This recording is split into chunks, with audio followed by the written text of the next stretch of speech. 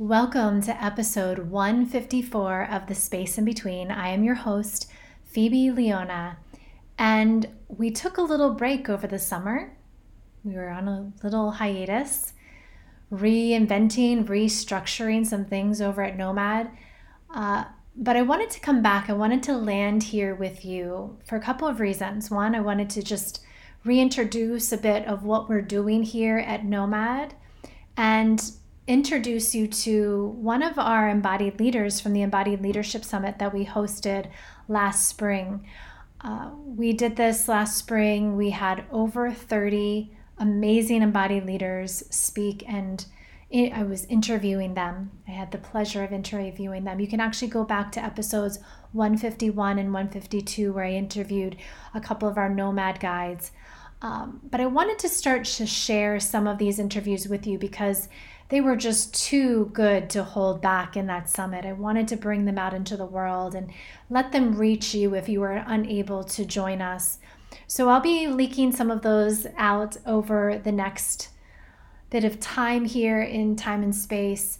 And so today, what we're going to do is sit with Stephanie James. She's one of our embodied leaders. She is one of my soul sisters. I'm so excited to share her with you.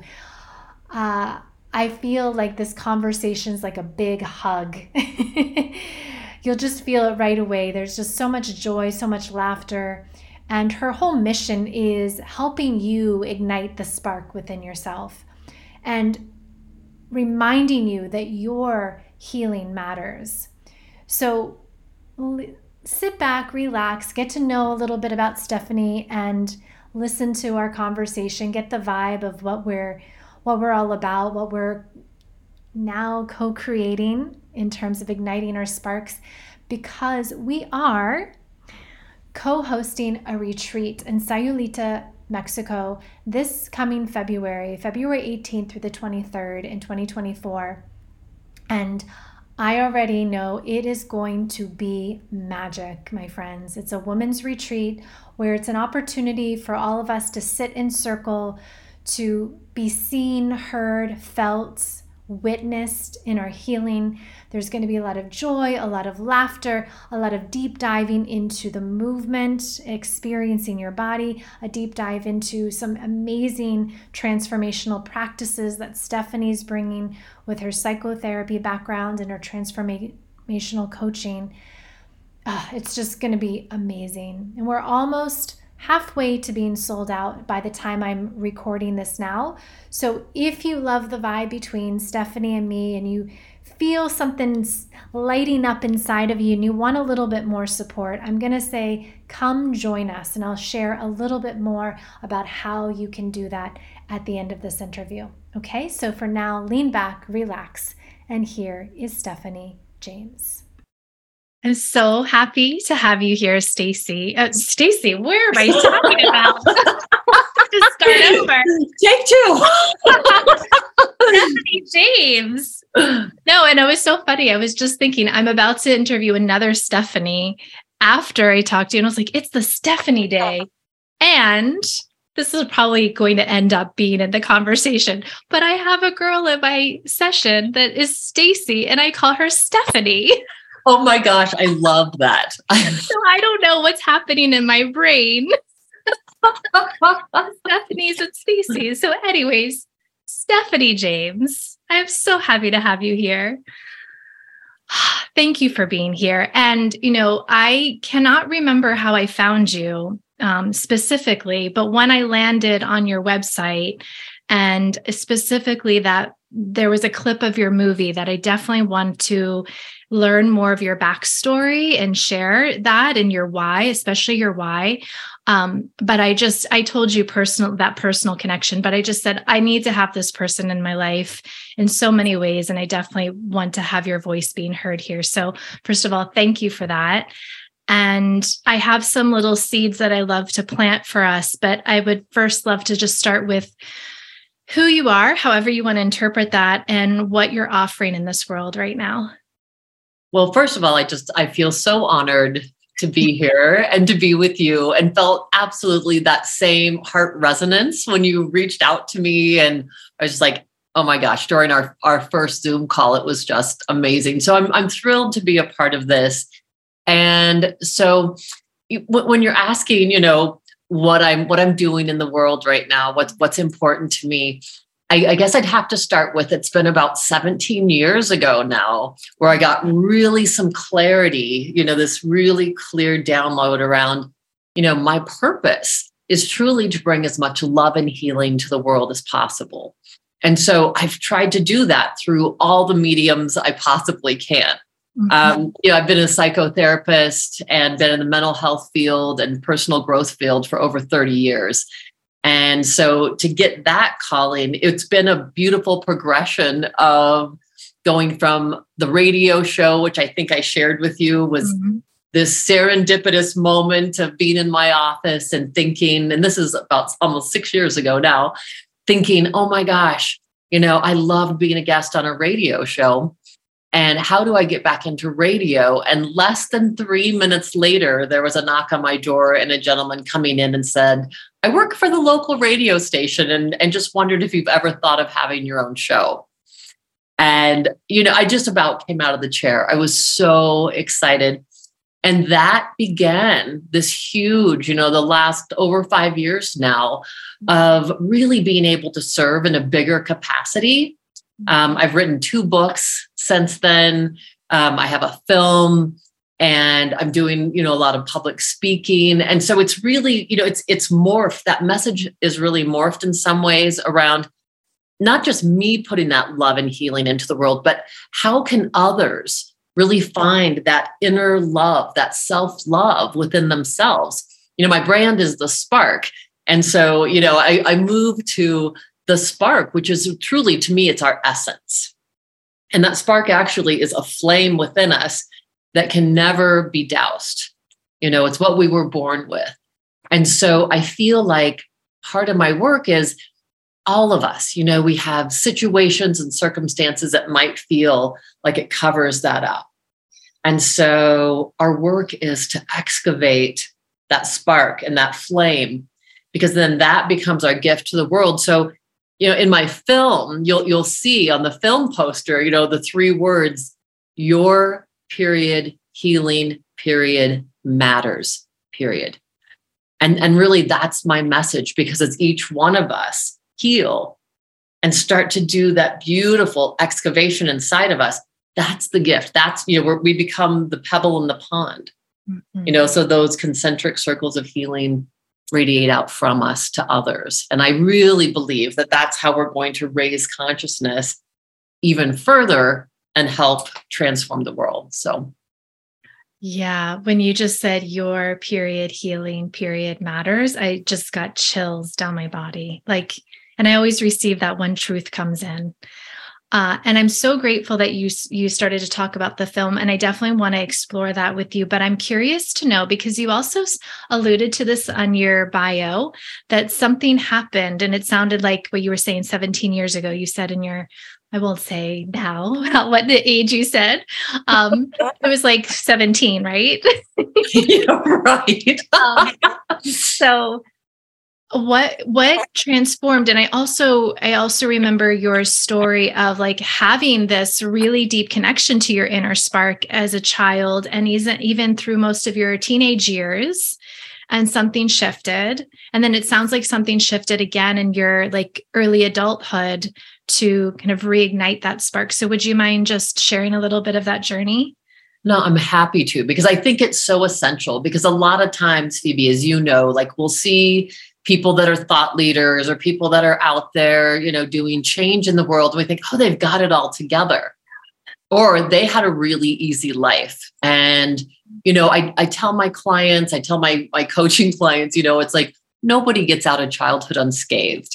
None of us get out of this life unscathed. And I think that we need that kind of universal truth. We're all in this together. And so for me, I did have that for 13 years. I had that golden childhood where we did Sunday dinners at my grandma's farm. I had lots of cousins, aunts and uncles around all the time. And I was one of those kiddos who just felt so loved and supported by both my parents. They never fought in front of us. So I just kind of had this idyllic growing up. And I was one of these little girls that was such a daddy's girl. I was so in love with my dad that I would follow him around. You too? Yeah. I would follow him around everywhere. So I always say, if he was out, cutting the lawn, I was there helping to, bag up the clippings. And even so much that if he was working on a project on the workbench, he would just put nails in a board for me so I could sit and hammer them just to be near him. And I always love the memory of about being 6 years old, and I would sit on his counter in his bathroom while he would shave, and he'd put the shaving cream on my face too. And I would use this little plastic toothbrush holder. Oh my gosh. To shave my face too. And, I share all this because I think it's really essential, because this really beautiful childhood in one evening was completely broken, and it was irreversibly, it was shattered. And when I was 13 and my brother was 10, we woke up to the sound of screeching tires going out of the driveway. And we looked out of our second story window to see my mom pulling down the driveway and my father jumping on the hood of the car and beating on the hood, trying to get her out of the car. And we're just like, what is going on? Yeah. And what had happened is, unbeknownst to any of us, Dad waited till he went, till we all went to sleep to tell my mother that he was in love with another woman. Wow. Yeah. After 18 years of marriage and leaving her. Yeah. And he'd been having an affair, for the last year. And so my family was just ripped apart. My mother, at the time, and I always have to clarify this because she literally is one of my very best friends now. But at the time, after 18 years, and she loved her family and she loved her life, she was really emotionally unstable. Yeah. And so it was really natural for me to move out with my father. I was a daddy's girl. Yeah. And unfortunately, Phoebe, what happened is in a very short time, I had a new stepmother. And from that moment on, I was not allowed to speak to my father alone. I wasn't allowed to be with him alone. And all the way up until his passing, I was not allowed to speak to him alone on the phone. Oh, wow. And so it only compounded at 16 when I went to stay with my mom for a couple weeks, and my parents decided to leave. They said, we're going to move to Austin, in a matter of 2 weeks, made this big decision and said, are you coming with us? And I'm like, oh my gosh, I was about to be a junior in high school. And you know how important friends are then. And I said, no, I'm going to stay. And this is all important because this is what happened when you talk about, it was like at that point, my father stopped speaking to me for a year. Okay. And so the message in me, Phoebe, was, oh my gosh, I must be unlovable. Yeah. For him to turn away from me and to have this huge disconnect from this anchor in my life where I felt so seen and heard and valued. Yeah. And so I would say, the next 15 years of my life, I spent just really dealing with self-loathing. And even though, I've always been, I think I've had that baseline of happiness. They were really tough times. And I was always trying to earn love. I had this, kind of prescription inside of me, like, okay, if I just achieve enough, if I'll go to grad school and I can do this. And if I have the right relationship and if I look good enough, I can earn his love and I can feel that self-acceptance again. And it wasn't until, so the pivotal moment was in my early 30s. And I went to a healing school for healers like myself in San Francisco. And it was this beautiful, like how to be a conduit to even just bring more healing, right? And I walk in and Dr. Jaffe, who was our presenter, as I walk in, shakes my hand. And if you've seen the film, you know a little bit about this story because he shakes my hand. And it was one of those moments where he held my hand. It felt like too long, like so long, so that I'm like, oh my goodness, this guy is looking into my soul. Yeah. And so interestingly, as he's there on stage, about halfway through his talk, he looks into the audience and he says, hey, you in the blue coat, I have a message for you. And I'm looking around and I look down and I go, the one in the blue coat, And so he says, what I'm getting, what you need to hear is, and I can't hear him. Yeah.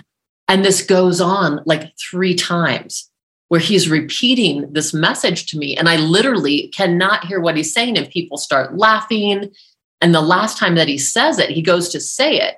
All the air conditioning units in the whole place come on and nobody can hear him. So people are like in hysterics. And he's like, my dear, come up here, come up here on stage. And I go, sit on these steps at the bottom of the stage. And he says, my dear, what is so hard for you to hear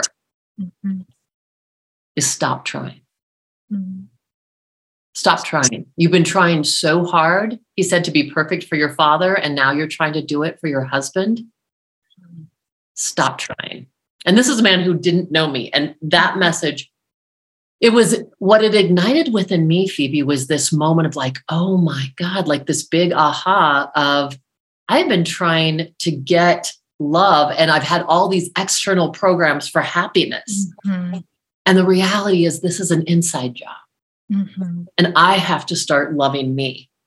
So, and the truth was, this was 25 years ago now. And, and it's like, wow, that was really the start of how do we cultivate, first of all, but truly befriending ourselves. Yeah. And then how do we grow into a loving relationship? For me, very connected to the divine, but how do we see ourselves through those eyes so that we can let our true purpose come out? And so that's really the story. I mean, that's really what happened and the transformational process I went through myself to be right where I am right now. Mm.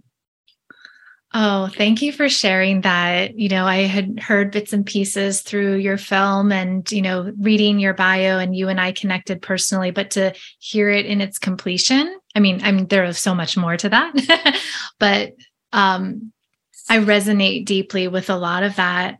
And it's interesting because when I was watching, I had horrible internet that day. We had this horrible windstorm. And so I literally could not hear part of that story.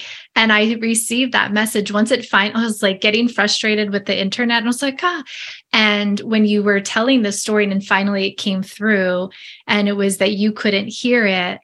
And I also have had a very similar experience where I would not receive compliments. And I was like, wait, what did you say? Like I physically couldn't receive it.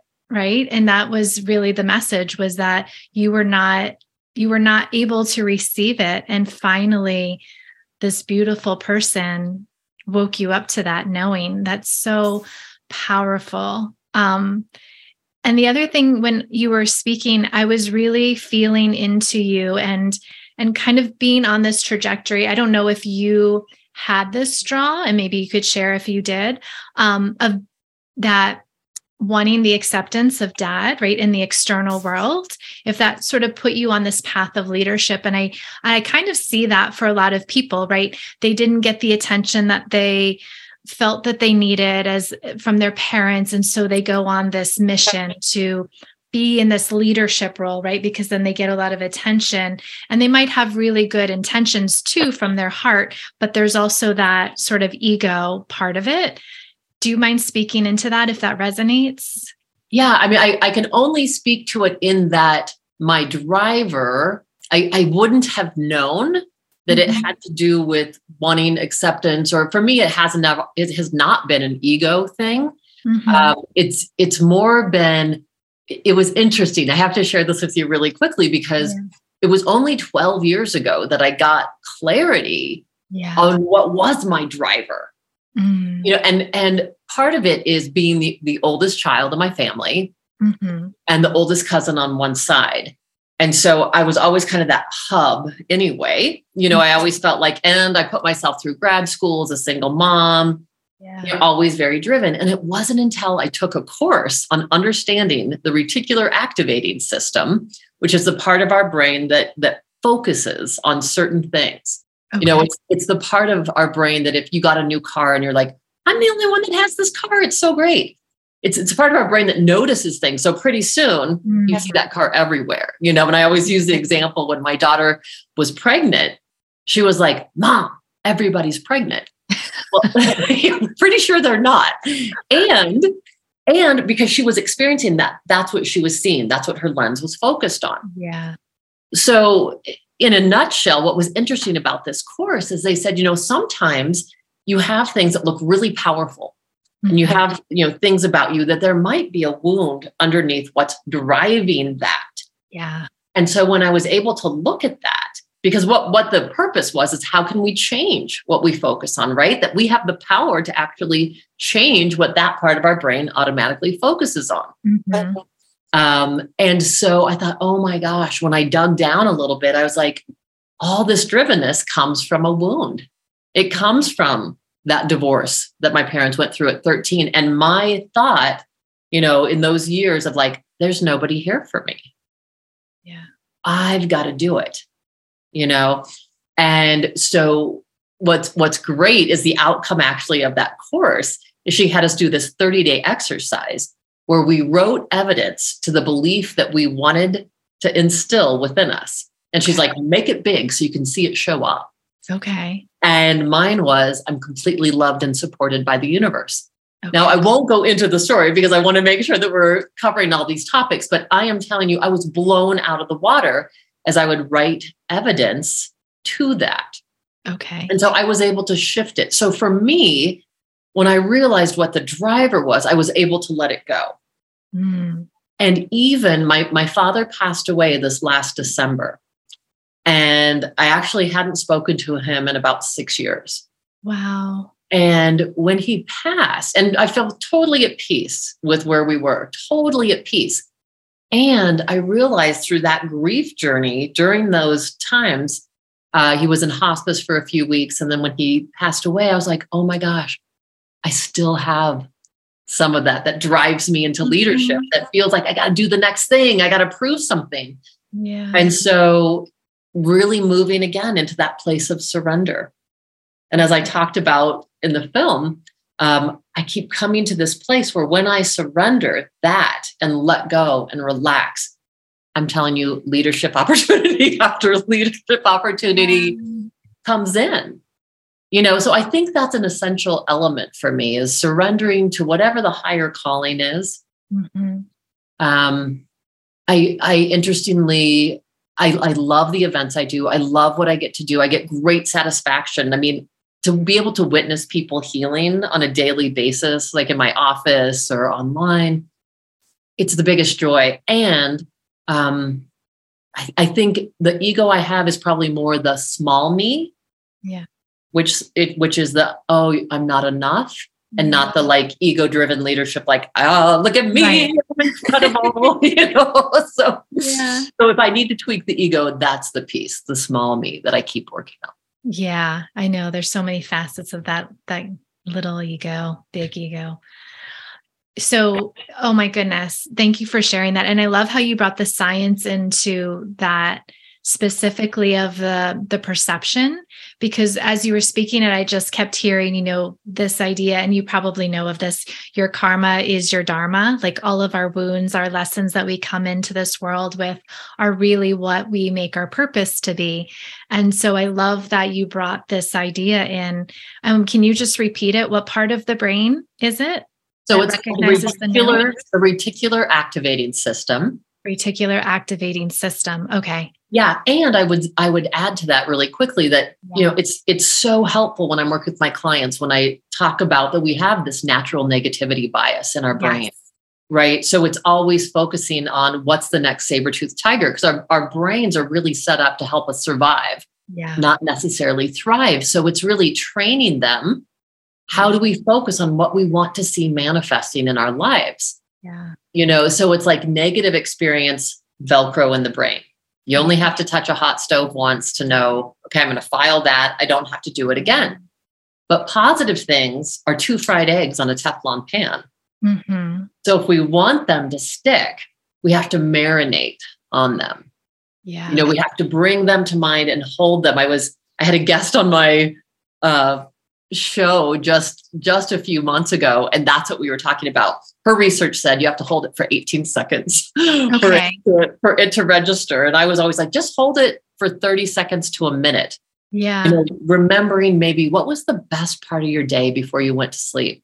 Mm-hmm. And as you marinate on that, you're getting that to stick. And you're also getting that reticular activating system to notice it. Yeah. So you're more likely to notice more of that the next day. Yeah, I love this because, from my teaching, it's really about the nervous system, specifically of, because it's always looking for that fight or flight, reasons to fight or flight, which is very intertwined with what you're sharing. And the research that was, actually, it's from, did you ever watch the TED Talk or read her book, Jill Taylor? It was about, she was a neuroscientist and she experienced her own stroke. Oh yes, my stroke of insight. Yeah, my stroke of insight. Right. Yes, the name was. The name didn't register, but yeah. Yeah, and so she talks about similar to what you were saying, but when you feel emotionally triggered, right, you have the experience of anger, right, that creates anger in your body, and that makes you want to fight. Right, then there are chemicals that are being released in the body for you to possibly fight. But she said, what you do is, it's actually what she was saying in that case is 90 seconds to sit with it. And then after it, right, the brain starts to loop and says, I'm still angry. I'm still angry. So I love that this is very much intertwined with that, because I've been sitting with my own self, like, how do we get to repattern the nervous system? Because we are very much, like you said, wired for negativity, right? To keep us safe. And I love this exercise, and I'm definitely going to do it myself, writing down for, what did you say, 30 days? 30 days. Even though the research now, they're like, oh, you could do it for 21 days. When I had a while, when I had Bruce Lipton on my show, who I consider an expert in this, he said 30 days, and I'm like, I'm doing it 30 days. And so he was talking about rewriting our beliefs as well. Yeah. And so absolutely. And you write the exact same belief, whatever that is. And then you write the evidence that shows up that supports that belief every day. Yeah, it's so powerful. And Phoebe, I really resonate with you too about, as you're talking about the woman who did my stroke of insight, because I think that's where we get, dysregulated, is when if we're worried about the future and we're playing the what if game. Mm-hmm. It's not happening now, but we're having that physiological response, right? We're having the adrenaline and the cortisol go through us. So it's as if it's happening now. And the same thing, if we feel guilty or we're ruminating about the past, it's not happening now, but we're getting that emotional and chemical release. And so the gift truly is bringing ourselves into this present moment. The point of power is in the present moment. And that's where we can come right here, breathe into ourselves. And the beautiful thing is, whatever we hold up to our mind, it thinks that's what's happening now. Mm-hmm. That's why we get the emotional hit and the physiological response when we're worrying about the future or ruminating about the past. Yeah. So bringing up that really wonderful moment out of your day, even if it was just like, there's days where it's like, oh, it was the most beautiful sky. Mm-hmm. It doesn't have to be some huge thing. It's like, oh my gosh, that moment I was snuggled up with my puppy. Yeah. That was it. And yeah, I love it. I mean, definitely marinate on that, a couple minutes. You could set an alarm.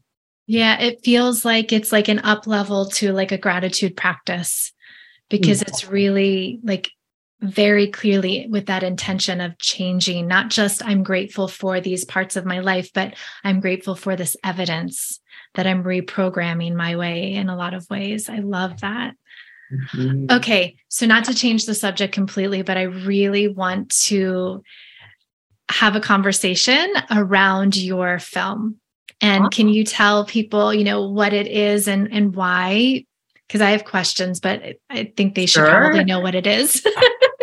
Sure. Well, so I've been so thrilled since June 24th. It's been on the More You channel on Plex Network. So it was really so awesome to be able, again, to share it with a larger audience. And it's still playing there right now. The film is called When Sparks Ignite.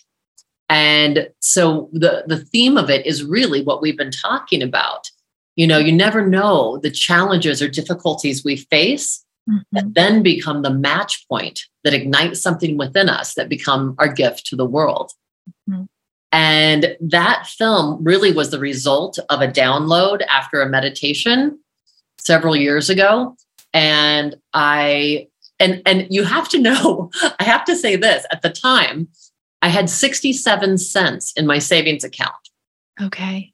And what was brought through, I had just gotten out of a marriage. I just was in my own home. I mean, all the things, the life things that happened. Well, I guess that this is more than 3 years ago. This is probably almost 5 years ago now.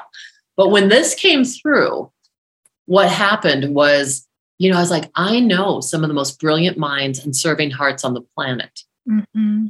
And what was really put on my heart was to get these people together. And instead of how we have these presenters that come, these thought leaders, that they come in and they do a 45-minute presentation and they're off the stage. Mm-hmm. Nobody talks to each other. There's nothing there. Yeah. Instead, we were together for almost 3 days ahead of time before we did a big event. And I did individual interviews. The second day we sat around this round table and we called it Lights of the Round Table.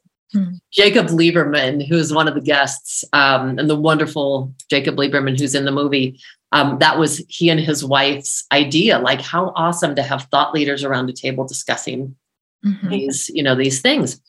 So the idea was bringing us all together. And so for those days, we ate together, we danced together, we meditated, we made music, we just had fun. I mean, it was just this beautiful time. And so there was this really gorgeous alchemy that was created in us, all these sparks that were lit up within us, and just deep truth telling. I mean, a lot of these folks, they're very polished and people only see them on stage. So the film allows you to be a fly on the wall and really get into some of their interior and their own difficulties and challenges they faced. And then how they took the long view, or how they found, their sense of purpose, or really what was love to them. Not even romantic love, but what is love? And from there, then we went on and did this live, Spark Summit in front of like 150 people. And it was just beautiful. So you see that throughout the film, these sparks just, along with, Debbie, who you'll see in the film, who you saw, who went from coming out of a 43 years of abusive, truly physical abusive relationship, to where she was thriving and just alive. And the thing that I really wish we would put this as an add-on to the very end of the film, she went on then, what the film doesn't state is she went on then to create this Kaleidoscope Strong blog that helps other women get out of abusive relationships. Beautiful. So, so that's it. That's what we're all here to do. I truly believe that. And that is why, that big message on the film poster is your healing matters, period. Yeah. That's it. Because we never know the sparks we're going to ignite in one another. Yeah. What I really, really loved about that experience that I got to watch was that you held that space, not just, like you said, I love that idea of them being able to come, because they don't usually, like when you have those kinds of events, they're in, they're out, they may or may not stay for another session, or, support somebody else or learn from somebody else. I think that we get to a certain point when you're in that place, and I don't necessarily know what it is. Maybe you're an introvert, so you don't want to do that, energetically wise, or maybe it's, a little bit of that sort of protective ego. I'm not sure. That's not really the conversation, but really about how you held this beautiful space for them to connect. And I just felt like they all felt so seen in a way that maybe they don't get seen on a stage, right? Because when we're a leader and we're somebody like on a stage, you're being put on a pedestal in a lot of ways. And maybe you are, like your story, you shared a lot of your story, it sounded like, in your talk, and you're being vulnerable, but it's in a way that like people are almost looking at their story through you, right? As opposed to really seeing you. in a sense, like you're there as a conduit. But what I really felt were these 3 days was that you were all on the same level, literally at the table, really being vulnerable with the stories. And it felt like they probably hadn't really been seen in that way for a long time. And I've been really playing with this idea of like how leadership is lonely. It can be lonely sometimes when you feel like you're supposed to be. And that's what I'm hoping these conversations are doing, is kind of giving the space for various leaders to feel seen and heard and felt. So thank you for being that spark, for holding that space for them and for yourself. Thank you, Phoebe. You know, I truly feel that it's an essential piece moving forward, that we as leaders start supporting one another in some really deep ways. You know, I did another event of the exact same nature, but it was only for women. Just this last June, I had 20 women, 6 international thought leaders, 3 days up at Estes Park, and a phenomenal film crew with Anna Dara and Film Nest came in. And that's going to be for an 8-part series named after my book, Becoming Fierce. And then the entire, that's a season. Becoming Fierce is a season, and it'll continue. And then it's Ignited is that the actual series. So, you know, again, we had those deep conversations. We did the same thing, the 6 of us sitting around a table for part of the film and then the individual interviews. But I think the essence of what makes this so beautiful is those friendships have continued. All the people that were in the original When Sparks Ignite films, we call ourselves the Sparks. You know, we're all in context. I'm getting married in July and most of them will be there. So, you know, a girlfriend of mine, Lisa Campion, excuse me.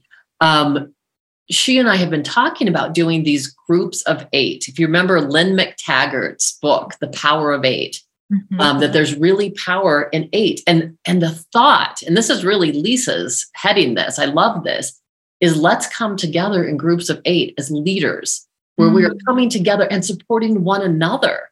Like we do so much in the world. And we need a place that's safe, exactly like you were saying, Phoebe, where we can come together and we can say, you know, I'm feeling vulnerable today. Yeah. Or I'm struggling with my energy, or, you know, I'm noticing this about me, and, you know, and just to be held, like you said. Yeah. So I do think as we're moving forward, that's going to be an essential piece of leadership, is like, how do we also meet other leaders in this, you know, we could call it a sphere or a circle, where we are held and supported. And we have that sense of like, I'm not in this alone, you know, and together is, like I said, you know, together we illuminate the world. Yes. Together we do this. So it's not just one person's job to quote unquote save the world. Yeah. We all have something to contribute to that. Oh, I love that. Yeah. I'm seeing like the little lights, like they're kind of flickering, and then they're getting a little stronger as they get closer and closer together, that they just get brighter and brighter as they're together. I love it.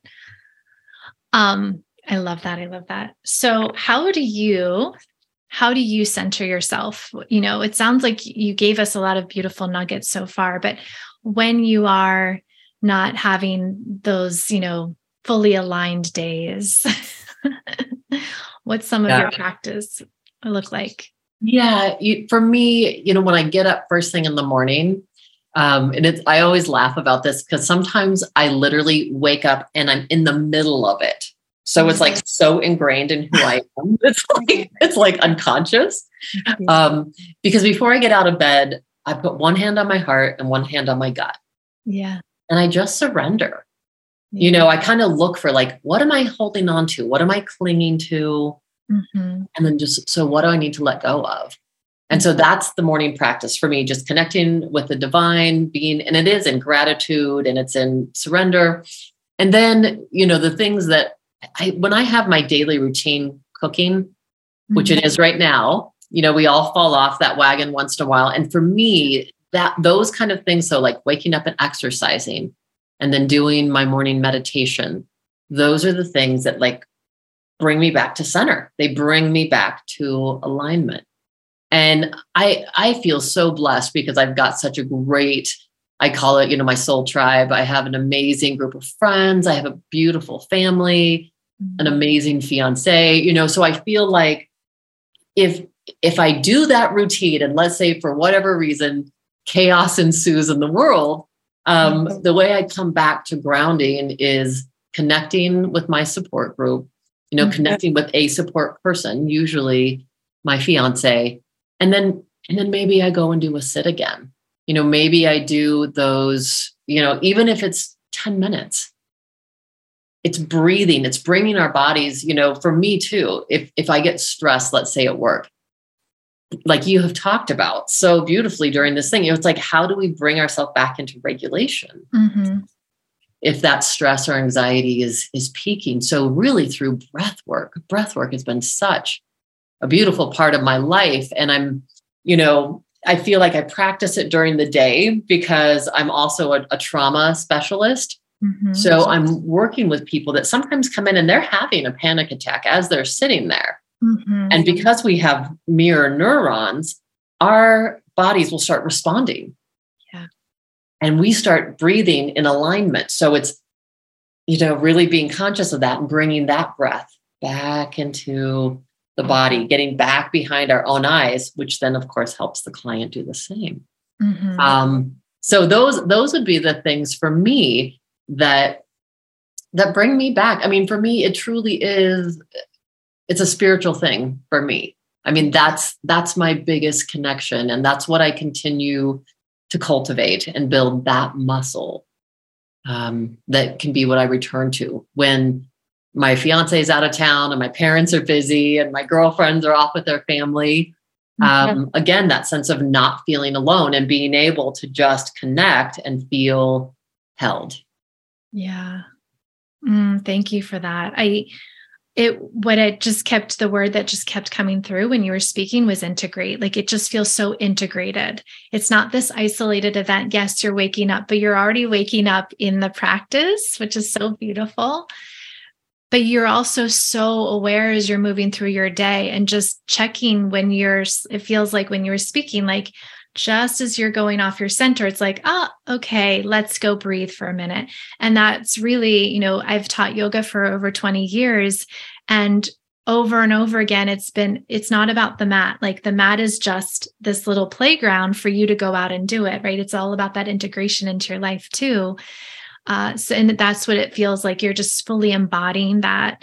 And I love that you brought in the piece of being with your clients and the panic attack, because I would definitely wanted to touch in on that too, of when you're dealing with other people's emotional landscapes that could potentially pull you off center, and you being in that, leadership role in that space, you're holding that space for them, and for you to recognize that for yourself and to slow down and breathe. And I'm sure what happens is they now start to mirror you, right? And then they can come back into their center over time.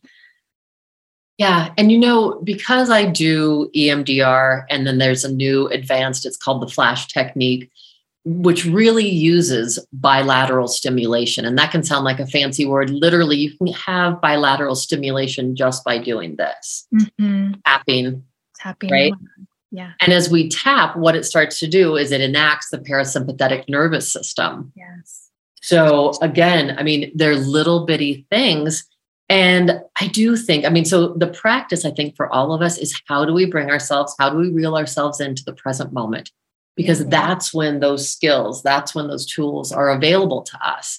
Yeah. And so as we cultivate, right, especially as leaders, because we can be faced with so many different challenges in one day.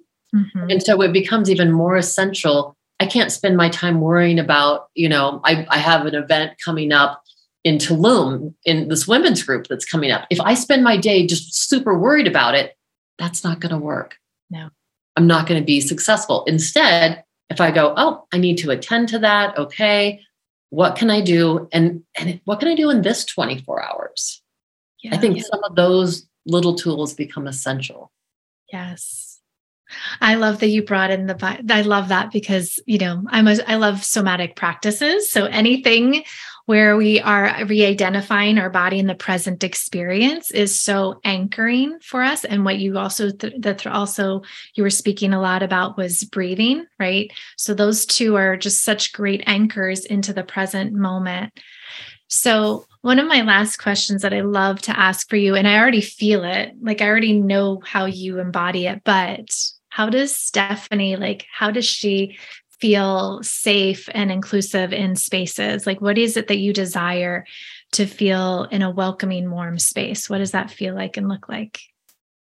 Well, I want to make sure that I have your question right. Yeah. So when I'm going into a space or if I'm creating the space? Well, first, just for you personally to receive it, and then we'll talk about how you want to create it. Yeah. I have to say, sometimes I used to call it, I stopped calling it this a few years ago. I used to say, I'm so much in the present that it's a blessing and a curse. I've stopped saying it's a curse. Okay. Yeah. So that's gone. So it really is a blessing. But so for me, I feel like I receive the most being in the present moment because I am truly then witness to the other person's energy. I have several clients, female clients that will ask for a hug before they leave a session. And just those moments, that to me, like you, physical touch is so important. And when someone's worked through a huge trauma, to just acknowledge your health, and of course I received so much back from that space. So for me, I'm not just cliche, oh, the present moment's such a blessing. It truly is where I feel fed. I just feel like you and I being here right now, there is nothing else in the world that's happening or going on or needing to be tended to. So your beautiful energy, and your joy is such a gift to me. That's what really feeds me. Well, your presence is a joy to me as well. And I'm sure people who are also feeling that too, who are listening. And so how do you create that for your people that you're holding space for? What does that look like? So I think one of the essential things is, and I teach this to my couples, is open-hearted listening. So when I create that space, when I've led retreats, I don't have, and the same is true if I'm with a client, I'm not in my head. Part of the way I think I create that is I drop into my heart. And we've said several times today, the thing about being a conduit, that's it. I remember back in the day, Marianne Williamson had a CD. This is 20 years ago. That was meditations for a miraculous life. And one of the beautiful things I remember is, and they were prayers for all different kinds of, things. And one of them, the morning one, would always say, to the divine, so let my ears hear your voice. Let my eyes see what you'd want me to see, see. Let me speak the words you would have me say. Let me do the things you would have me do. And so I feel like as we are those conduits, we really do create and hold that space for others to show up exactly as they are. I feel like that's one of the big things too, is just saying, people don't have to be anything other than what is up for them in that moment, whether they're your lover, your friend, an acquaintance, or a person on the street. So if we can let go of that, we're actually holding that space as we're moving through the world. It's not just in our groups. Yeah. And so I think that's a practice that I try to embody and, again, cultivate that muscle. So I'm bringing that more and more. And when we're in encounters like this, really holding that space of it's gratitude that we get to have this moment. I love Michael Singer in his Living Untethered, talks about that it's taken 1 billion years to get to this moment. Right. Everything had to align for you and I to be on this call. And it's so beautiful and amazing. He said, if you realize that, you would be in awe all the time. Right.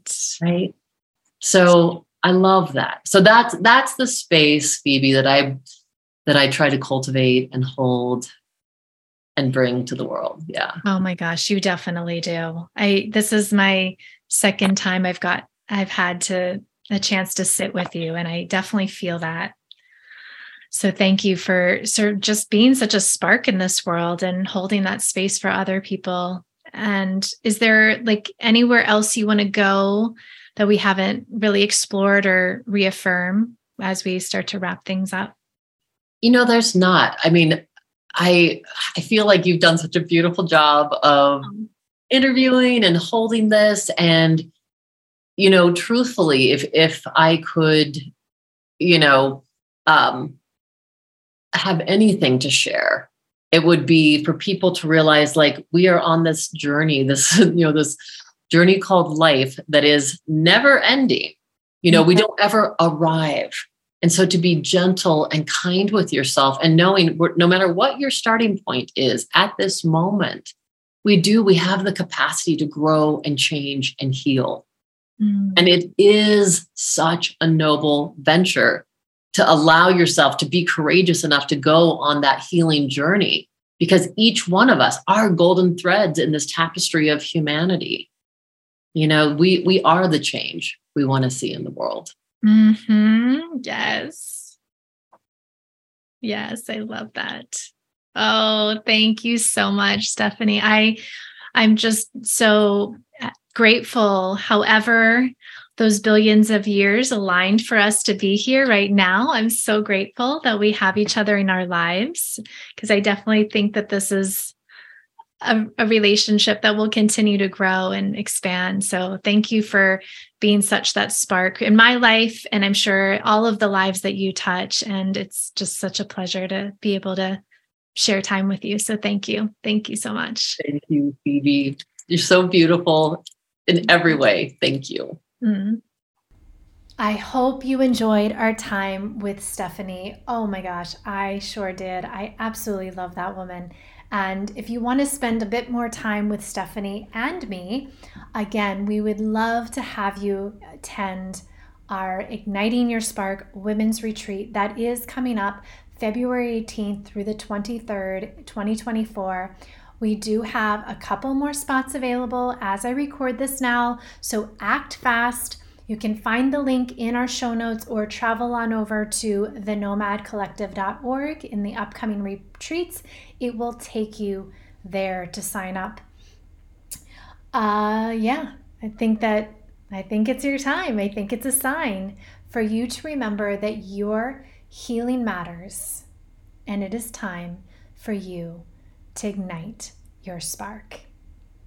If you've enjoyed this episode, we would greatly appreciate for you to leave a review, subscribe, share with a friend, and help us spread the word. Thank you so much again for being here. Have a beautiful day.